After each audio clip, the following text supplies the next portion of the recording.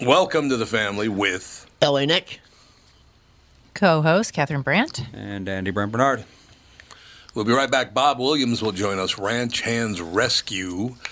Bob Williams, founder and CEO of Ranch Hands Rescue, a counseling center and animal sanctuary, Catherine. You're going to love this guy. I love him. You're going to love him. We'll be right back with the family.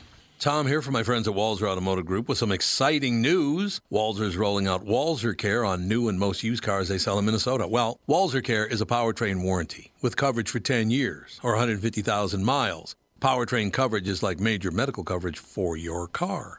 Engines, transmissions, all the really expensive stuff is covered. In addition, Walzer Care includes 24-hour roadside assistance. Lock your keys in your car, run out of gas, you have a flat tire. Guess what? Walzer has your back. The best thing about Walzer Care, it's free with purchase. That's right, I said free. So, if you're shopping for a new or used Subaru, Honda, Nissan, Mazda, Toyota, Buick, GMC, Chrysler, Jeep, Dodge, Ram, Hyundai, or Chevrolet, see my friends at Walzer and get Walzer Care for free.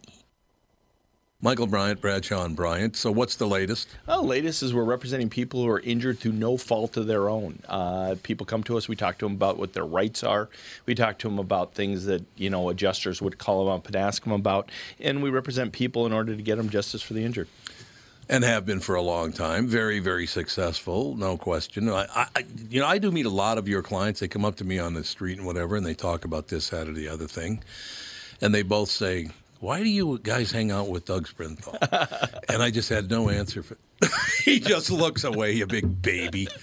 In any case, that's the whole deal. So people, they got any problem whatsoever, personal injury or other legal problems, whatever, they just reach out to Bradshaw and Bryant. Yeah, Joe and I have both been president of the trial lawyers for the state, so we talk to people about all sorts of issues. The consultation is always free, and that's what we do. Michael Bryant, Bradshaw and Bryant.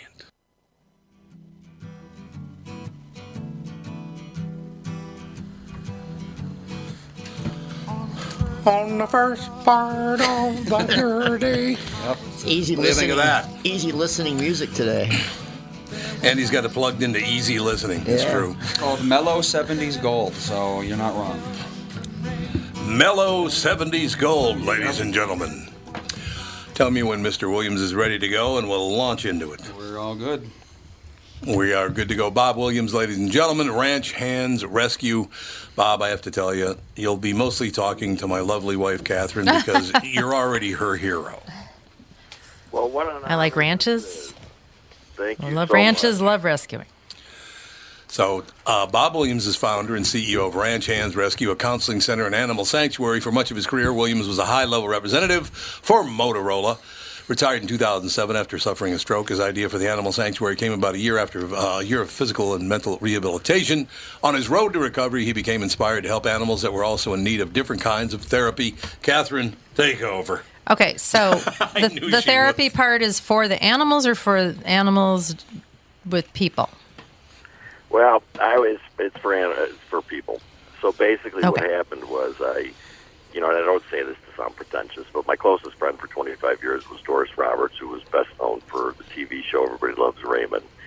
And Doris and I talked just about every day, and she actually saved my life. I was with her when I had my stroke. I wanted to go back to her house and lay down, and we called her doctor, and I got into the hospital and got that stroke medicine. But anyways, through my recovery, I started saving animals just as something to do, you know what I mean, after I retired. And and I noticed that they were having this effect on me. I'd go to the doctor. See, I wanted to establish a sanctuary for special needs animals. I didn't want the healthy ones, because the special needs animals are the ones that usually are the first ones to be euthanized.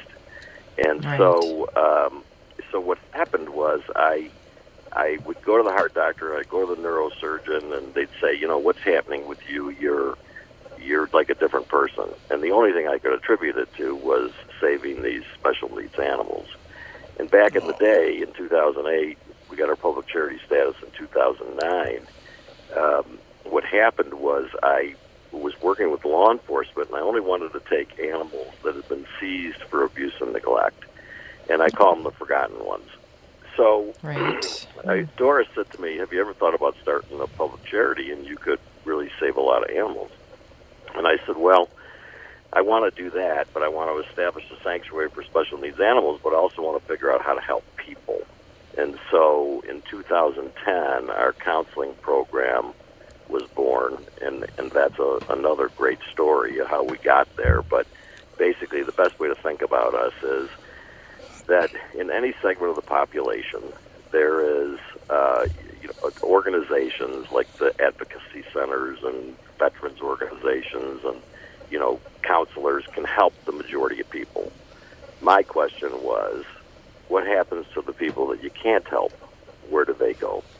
And so this program was designed for the 1 to 8% of individuals that need a different or more alternative, proactive approach to mental health.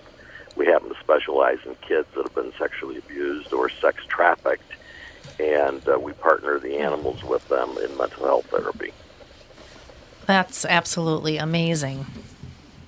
Thank you. It's an incredible program. So many people fall through the cracks with mental health anyway. Mm-hmm.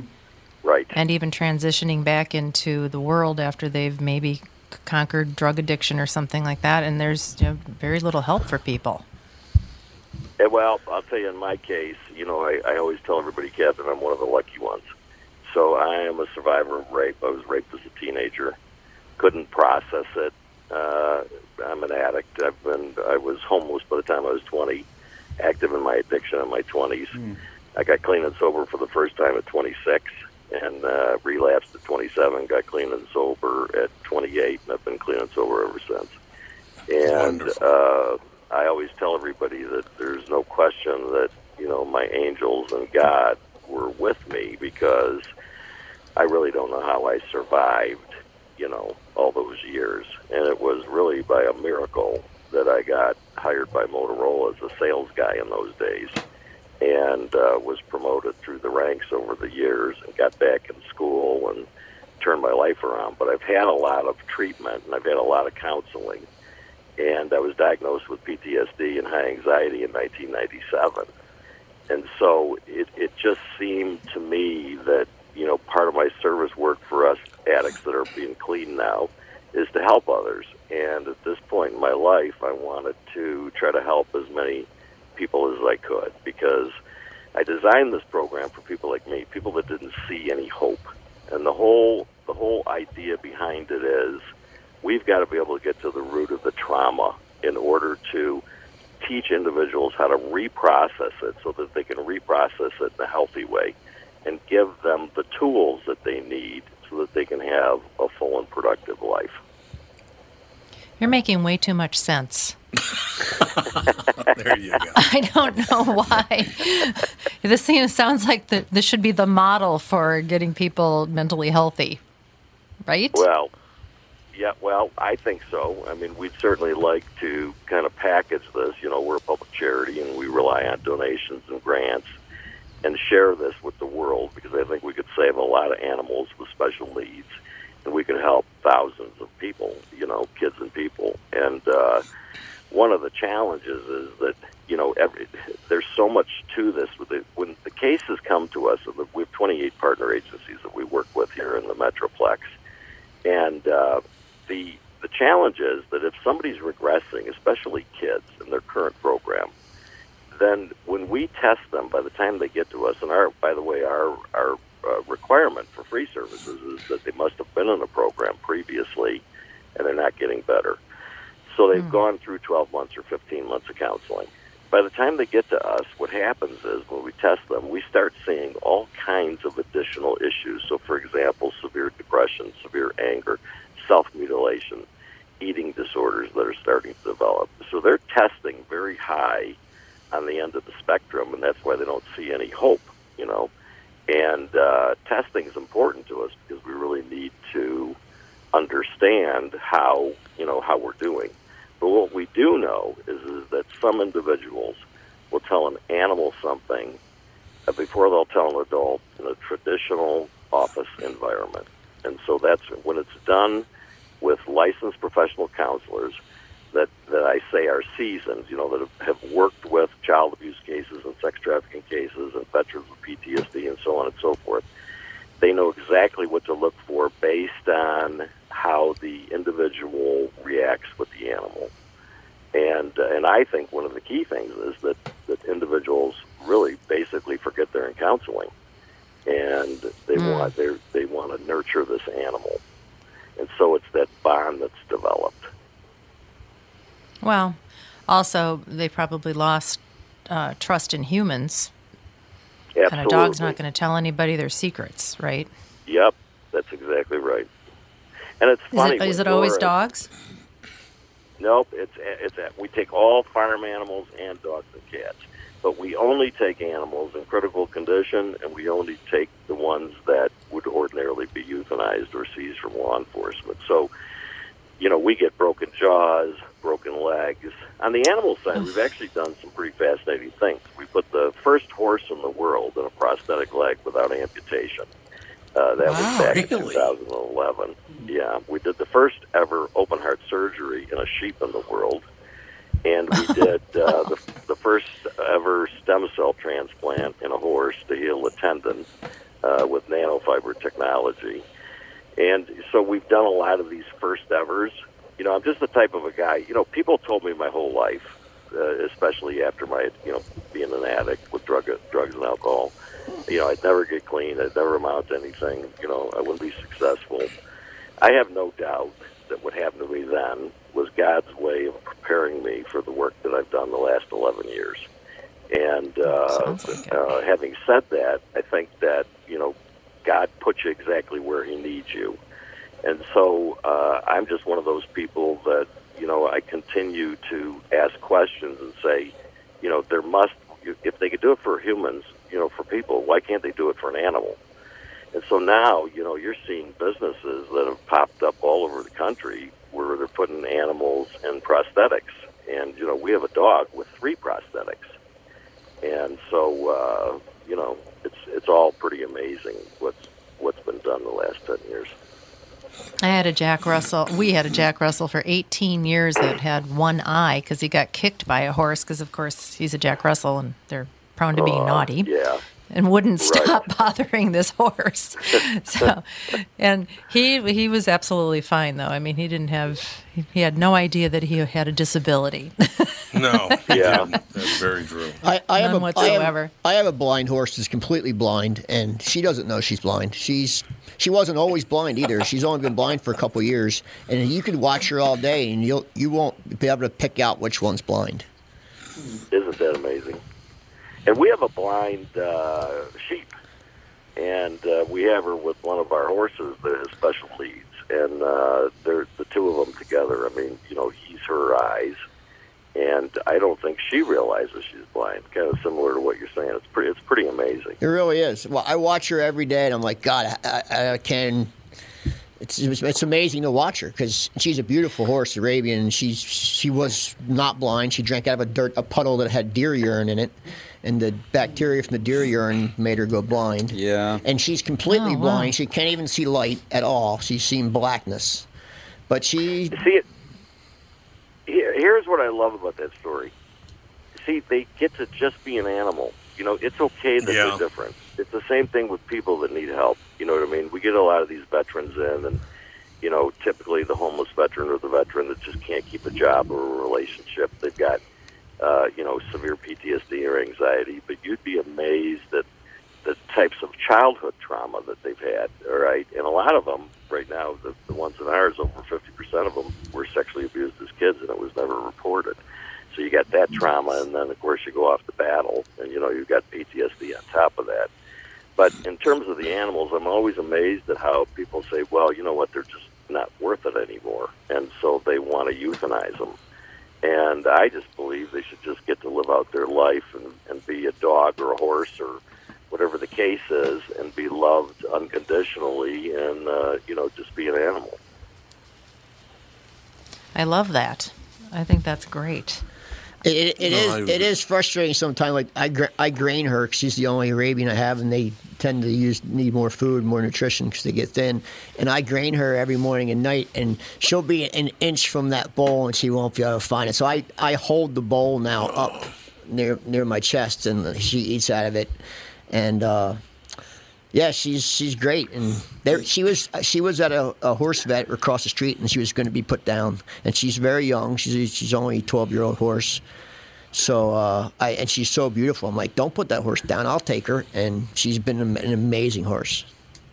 Oh, I love that story. That's love, brother. You're her angel, you know, and it's pretty amazing. You know, there's a lot of people that I think feel the same way we all do, and those of us in rescue. And that, you know, love animals. It's like, you know, you have a Jack Russell Terrier that lives for 8 years. I mean, 18 years. That's a wonderful life, you know, and you know that animal was loved. But we get calls daily from people that say, you know, I got a 24-year-old horse. I just don't want him anymore. You know, he's old. He's costing me a lot of money. I mean, it's really sad what happens. And then if you look at a lot of these people, that they rescue a dog, and then 6 months later they don't want the dog anymore. So I don't know if I could really be. I don't have much in common with people that don't have a love for animals and for helping others. You know what I mean? I do understand that. You know, Bob, two things. First of all, now I'm stuck with L.A. Nick thinking he's an angel, so thanks for that. I actually feel like I am her angel. Yeah, so here we you go. Are her angel. I am. She was going to be put down. She was on her deathbed. I know. Oh, you're right. The other thing, Bob, I got to tell you, Doris Roberts, her portrayal, the way she treated her daughter-in-law was one of the funniest things I've ever seen in my entire life. God, I love that show. Laughed so hard. She was phenomenal. She really was. Raymond, I'm sorry you have to eat her cooking. Oh, I'll tell you, she was one of a kind. And one of we vacationed together. She would come to Dallas and stay with us, and I'd go out there and stay with her. And we actually met at an event I was speaking at in L.A., and she said, I'd like to have lunch with you. And I never thought she'd call me for lunch, but she did, and we became, you know, great friends. But she had a passion for animals, and, you know, you should have seen her with Midnight, our little horse, with the prosthetic leg, and she just loved to come and visit the animals. And of course, she raised, you know, millions of dollars for us. But and she also, you know, started the program Puppies Behind Bars in New York, you know, which was to help white-collar criminals teach service dogs so that they could have a career when they got out of prison. And yeah, she did a lot of wonderful work. But hey, do you mind if we talk about sex trafficking of boys for just a second? How much time do you have left? Do you have another 5-10 minutes, Bob? I do, if you do. Okay, do you mind if we take a 2-minute break? We'll come back and we'll talk about exactly that with Bob Williams right after this with the family.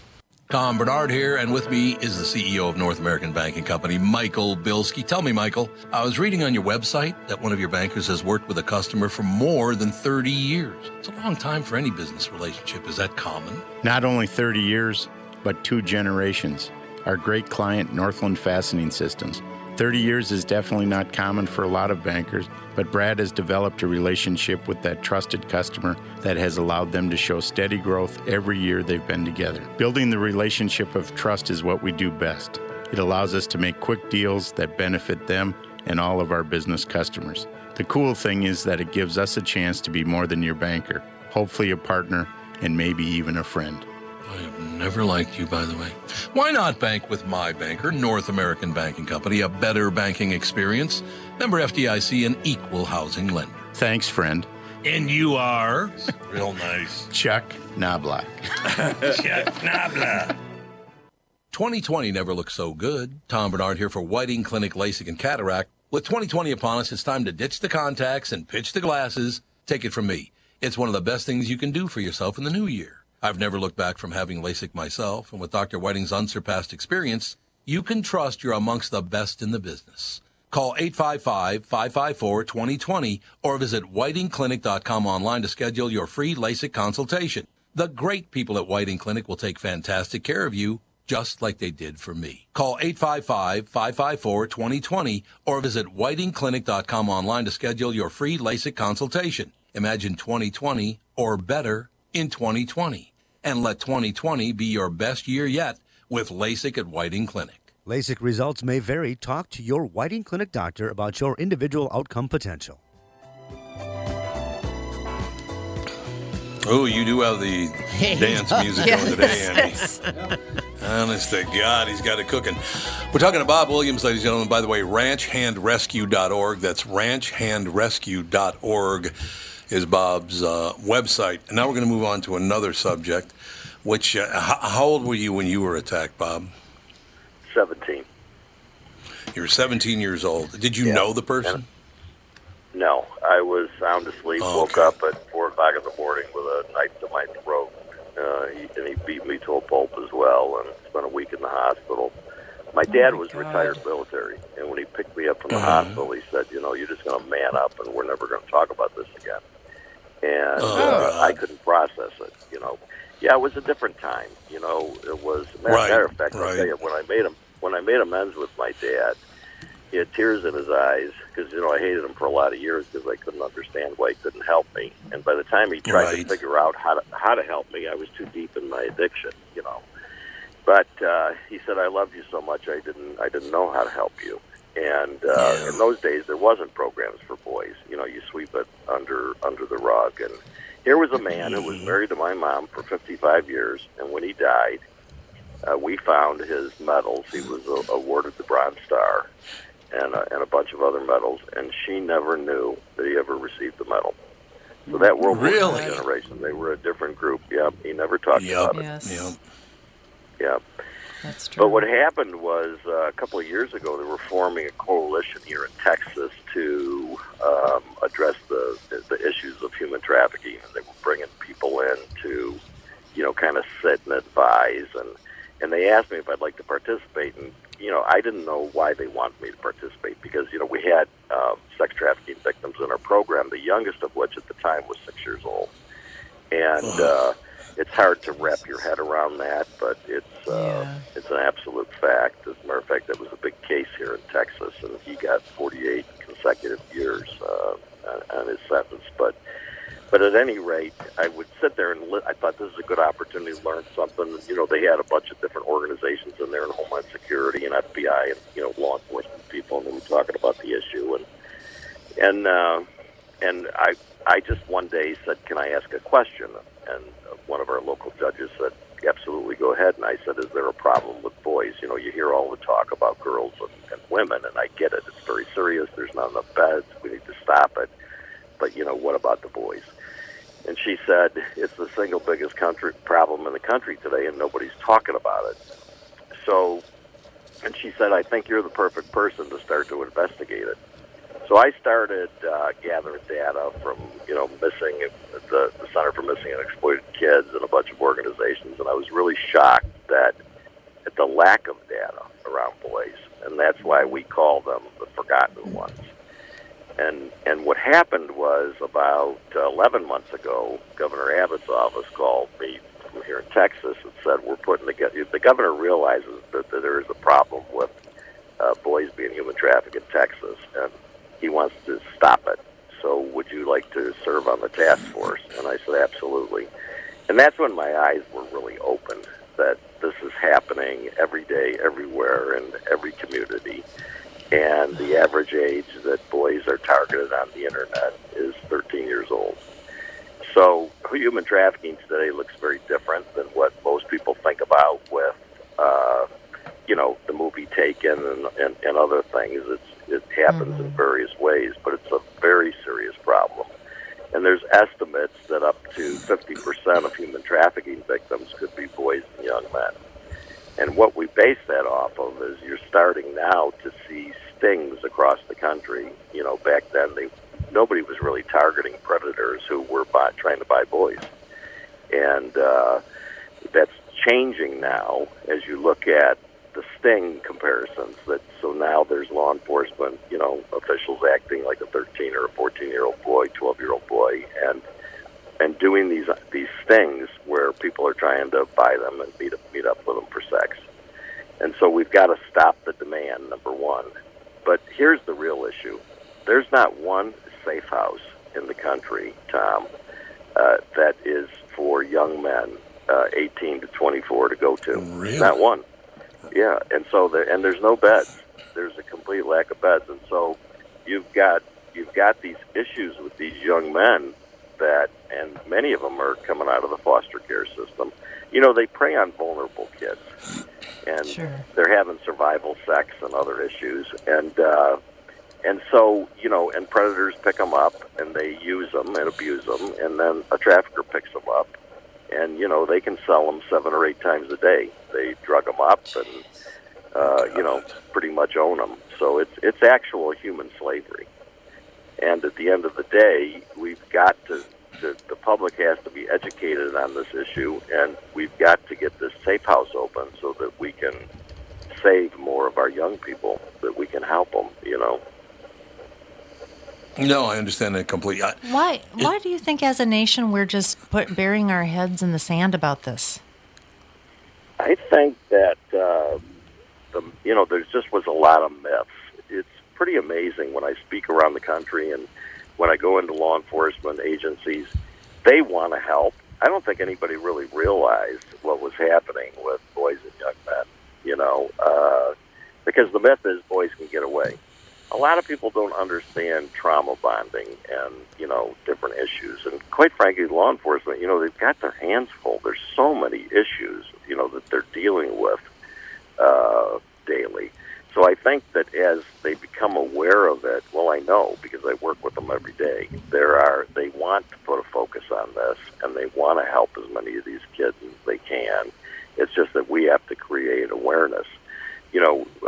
Mike Pompeo issued in the last State Department report that boys and young men being human trafficked is a problem in the country. So that was a huge step in, the administration acknowledging, we've got a problem. But from where I sit, not only do we have to open this safe house, which we're starting to do a capital campaign for now, because my organization is completely debt-free. And, as bad as it's needed, because I could probably have, 10 young men from around the country tomorrow that could, we could provide a safe environment for and hopefully get them on a path to healing. We don't want to take on a $500,000 debt, especially with what's happening today. We've got to be able to raise the money and fund this thing separately. But if you look at the stings, they're running about 38 to 42% are predators looking for boys and young men on the internet. Wow. It's pretty scary. That's very high. Is there any understanding of why a grown man would be attracted to a little boy or a little girl? You and I can't even understand how that happens. Is there any understanding of how that does happen? Not to my knowledge. I mean, there's a lot of there are people in counseling who think that these people can be rehabilitated. I don't happen to believe that. With the things that we see every day, I mean, our counselors are like trauma surgeons. They're seeing severe case after severe case, and when children cannot make their own decisions, and so there's a sickness and an evil with these people that I don't think ever is going to go away, and it's a very difficult, complex situation, but I don't subscribe that they can be rehabilitated. Yeah, I mean, it was thought many, many years ago that people who do things like that, those things happen to them as a child, but now they found out that's not necessarily true. Correct. Kids, it's called what they call learned behavior, and so if an 8-year-old was sexually abused for years, that may, that they may want to abuse a child. So, there's a lot of different views on the subject. I mean, I'm not a counselor, although I, try to learn as much as I can every day about this, and I rely on my clinical team. My clinical director is a retired colonel, specialist in PTSD and trauma, Colonel Ben Dickerson, and he's an amazing guy. And so our team is very strong, and as I said, the testing component's really important. But these cases are so severe that we have to, I kind of say throw the kitchen sink at it. We don't just do animal therapy. We do EMDR and CPT and sand therapy and play therapy and faith-based therapy, and we kind of take everything and take the best, teachings of each modality apply it to these cases because they're so complex. I mean, we have probably a dozen kids right now in our program that are cutting, kids that are cutting their forehead, their face, their arms, their hands. And so, these are kids that are in deep trouble, right? There are real psychological issues with the damage that has been done to them. And that's a real cry for help. So at the end of the day, I always trust that law enforcement's going to do its job, and I think these men and women are amazing at what they do, and and I don't know how they do it because they see the worst side of it, and there's a whole newfound respect for our first offenders, not just law enforcement and the detectives and the FBI people involved, but the nurses that in the hospitals, the doctors that have to treat them, and the people that work at the Children's Advocacy Center, doing the forensics and those sorts of things. We get to watch them get better. And so that's our reward. As difficult as it is, we get to watch them get better. And when you can see a child in 15 or 16 months learn that it is possible to trust again, their trauma's never going to go away. It's never going to be forgotten. But as I said, we can give them the tools that they need to, have a full and happy and productive life. And our clients can go back to us anytime for a refresher, or if they get certain triggers and they want to come back in and talk about it, they can always come back in and see us. In order to talk to Bob Williams about Ranch Hand Rescue, it's ranchhandrescue.org. That's ranchhandrescue.org. How do people reach out and learn more about the trafficked little boys? Is there a special website to go to?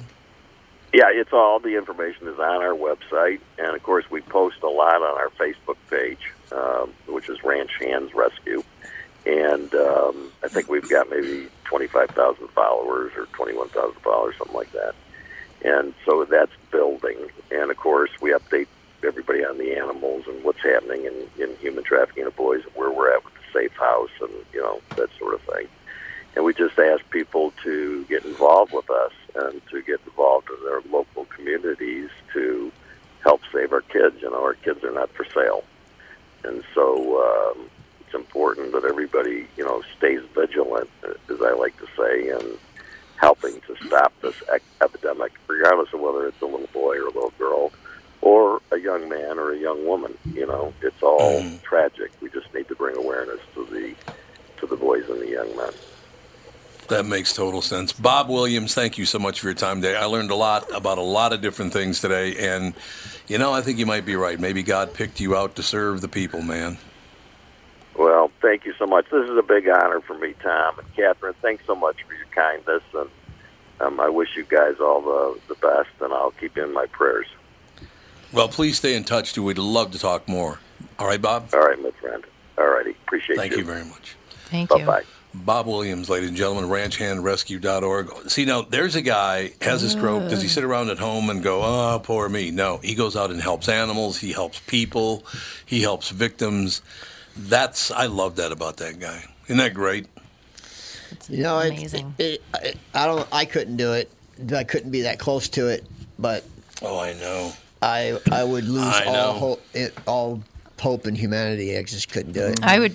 I would turn into the person, the vigilante that wanted to murder all the jackasses that are doing this to the kids. I'd be like, I got to find him, I got to kill him. I don't know what happened, but I killed them all.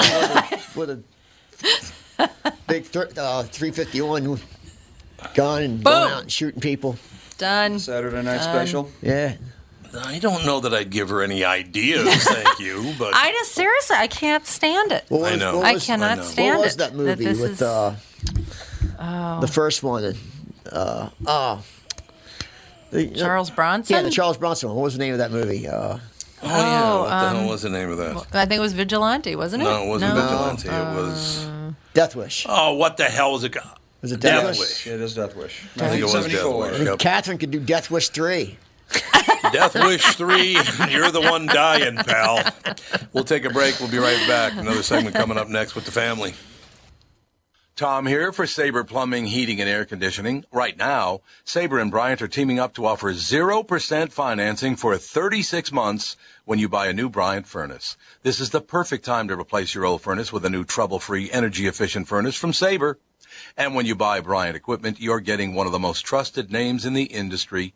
This 0% offer is available for a limited time. Call Sabre Plumbing, Heating, and Air Conditioning to find out more, and please tell them that Tom sent you. Sabre and Bryant, whatever it takes. Was your New Year's resolution to work out at the gym to lose weight? Now it's almost March and you haven't shed a pound? Well, do what I did. Let the coaches at Ultimate Weight Loss help you lose weight fast. With the help of Ultimate Weight Loss, I lost 41 pounds, another 42 pounds in each of my first 2 40-day programs, and I didn't have to exercise. Summer will be here before you know it. So start now, look great, and feel even better by losing 20 to 40 pounds with the help of my friends at Ultimate Wellness and Weight Loss, powered by Nutrimost. Due to the tremendous success of their clients, they are now opening a Woodbury location. That's on March 2nd. They will then have 3 locations to serve you in Plymouth, Edina, and Woodbury. Starting today, live your healthiest life.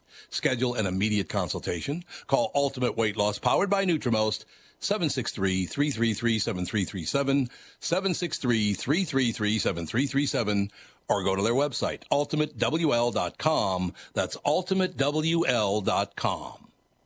Long time ago, I can still remember how that music used to make me smile.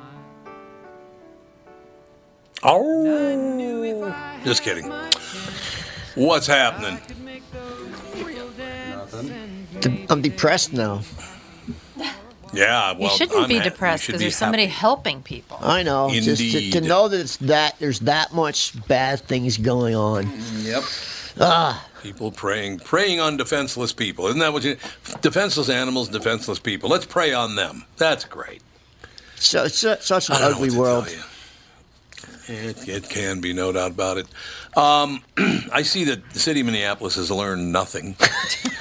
Why would it? That's an understatement.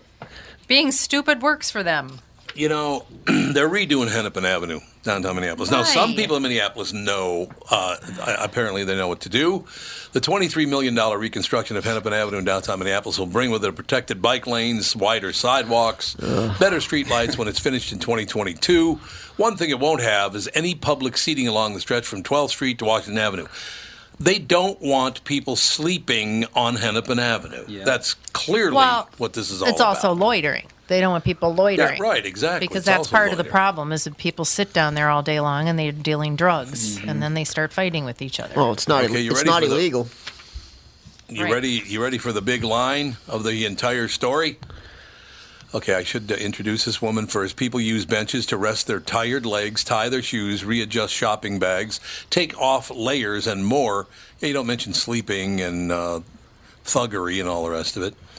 Says Julia Curran, a member of the city's Pedestrian Advisory Committee. What the hell is that? Oh, they have all kinds of them. A multi-million-dollar. Yeah. They have all kinds of them. One of Minneapolis's many committees. And you can't get on any of them either. No? Why can't get on the Pedestrian Advisory Committee? You can't get on any committee. Got to be a legacy? Why not? They handpick certain people. You have to have a certain outlook. They wouldn't let Uncle Tom on there? They had one committee they were taking names for, like trying to get people on this committee. A million people could apply. They'd never let any of them on the committee. Oh, God. Okay, you ready for the big line of the story? Yes. And I got to tell you something. If I were one of these people, I would get so sick and tired of you using me to get your point across. I'm telling you, I talked to many, many people in this situation, and they are sick to death of it. Here's the big line from Ms. Curran. You ready? Yep. The concern is about poor people of color. Oh, my God. Of course. What do you mean? Not just poor people. It's just not just poor people, but they have to be poor people of color. Of course it is. Oh, okay. What a joke you are. Seriously, if I were a black person, a brown person, whatever, if I were a person of color, I would call them and say, would you stop using me as your figurehead? A lot of them Stop are. using my skin. Absolutely. You know what else they're talking about doing down there right now? They're going to make businesses not have their restrooms public. Not have They're the going to make them restrooms go public? Yep. Wait, they're going to make them go public or ungo public? No, they're going to make them go public. Oh, so you have to let the public. You can't do that. The city's doing it. Not a great idea. They're pushing it now. You can't do that. It's their business. You can't just have people walking in peeing in your. Once again, I'm paying for my rent or my building. Right. I'm paying my property taxes, and yet you're going to tell me that somebody else can pop on in here anytime they want and use my facilities. Well, there is no public is that? restrooms in the whole entire city downtown in Minneapolis. Zero. There aren't? No. Where's your public Well, restroom? then put them in. Show me one.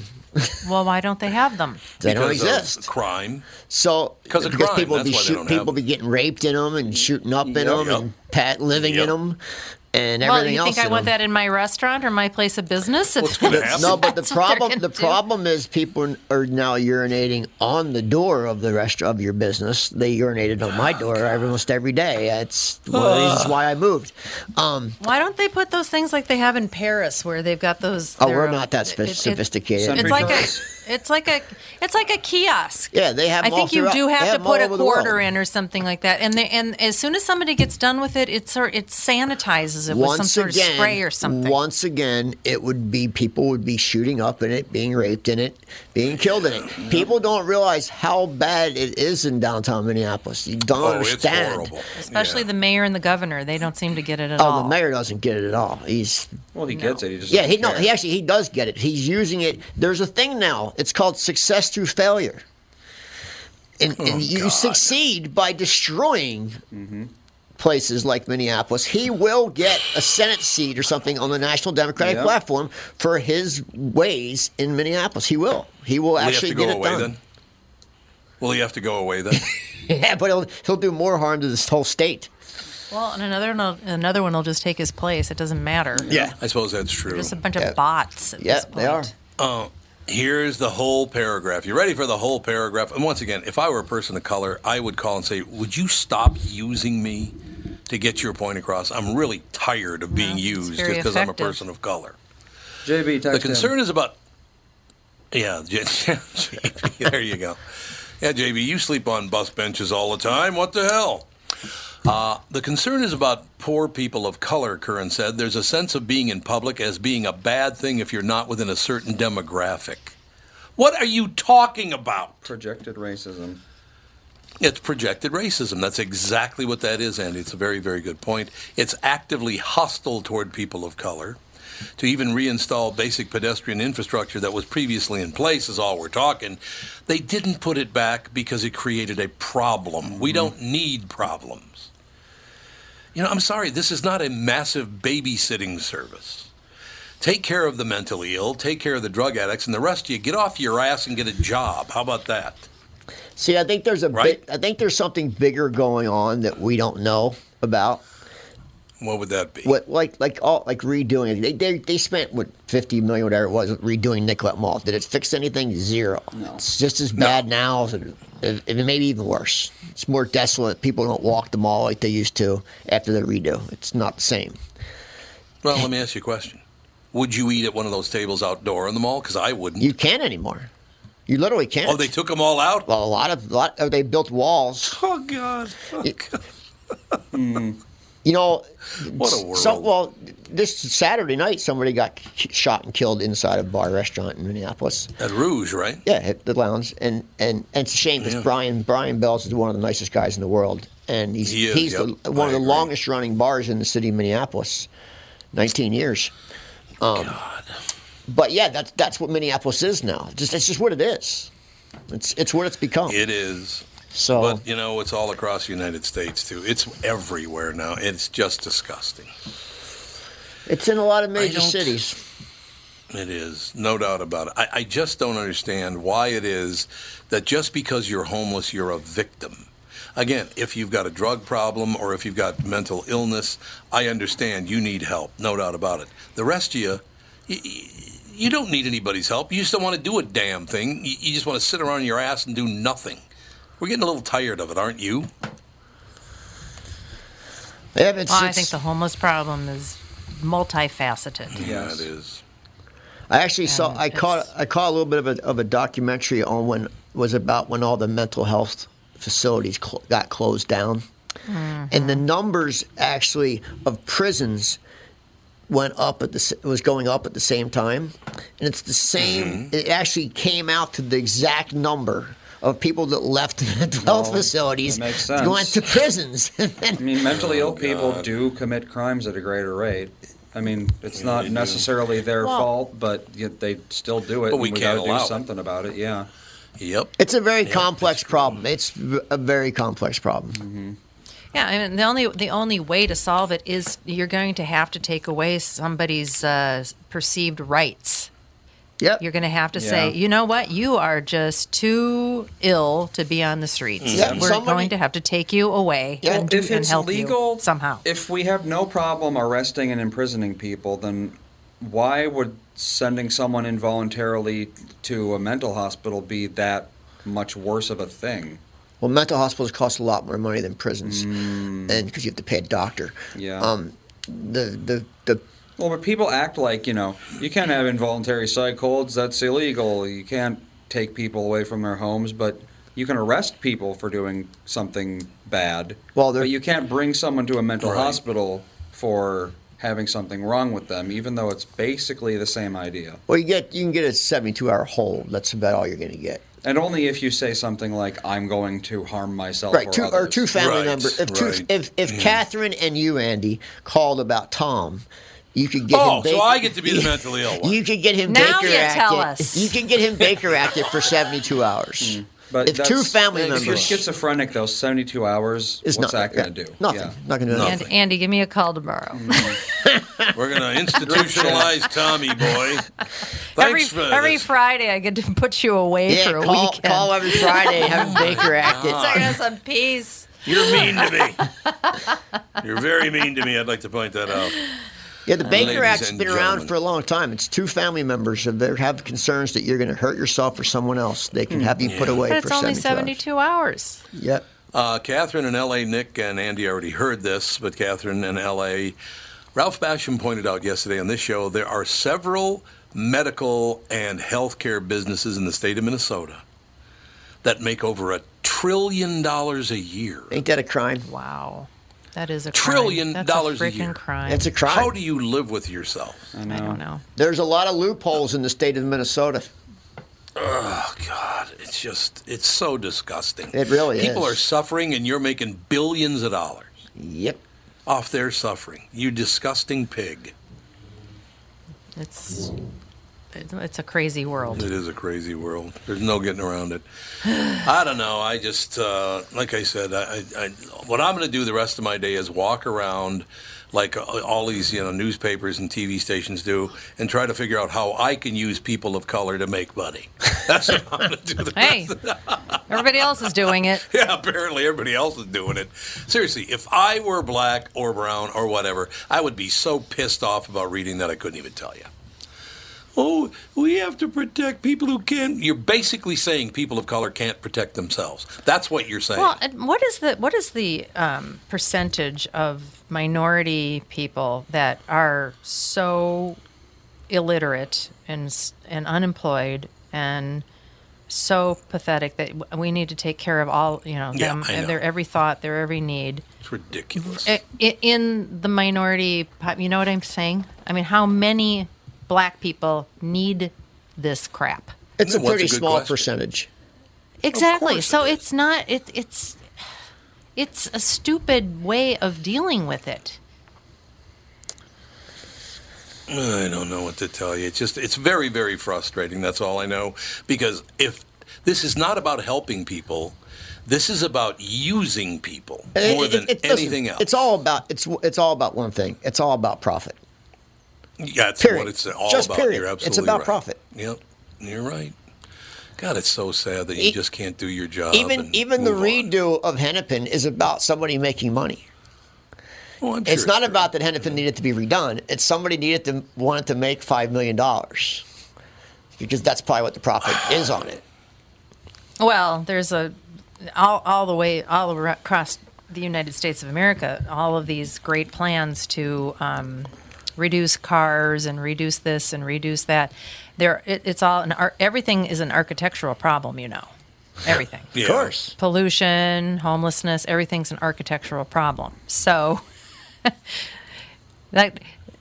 there's going to be a lot of tax money spent on building stuff.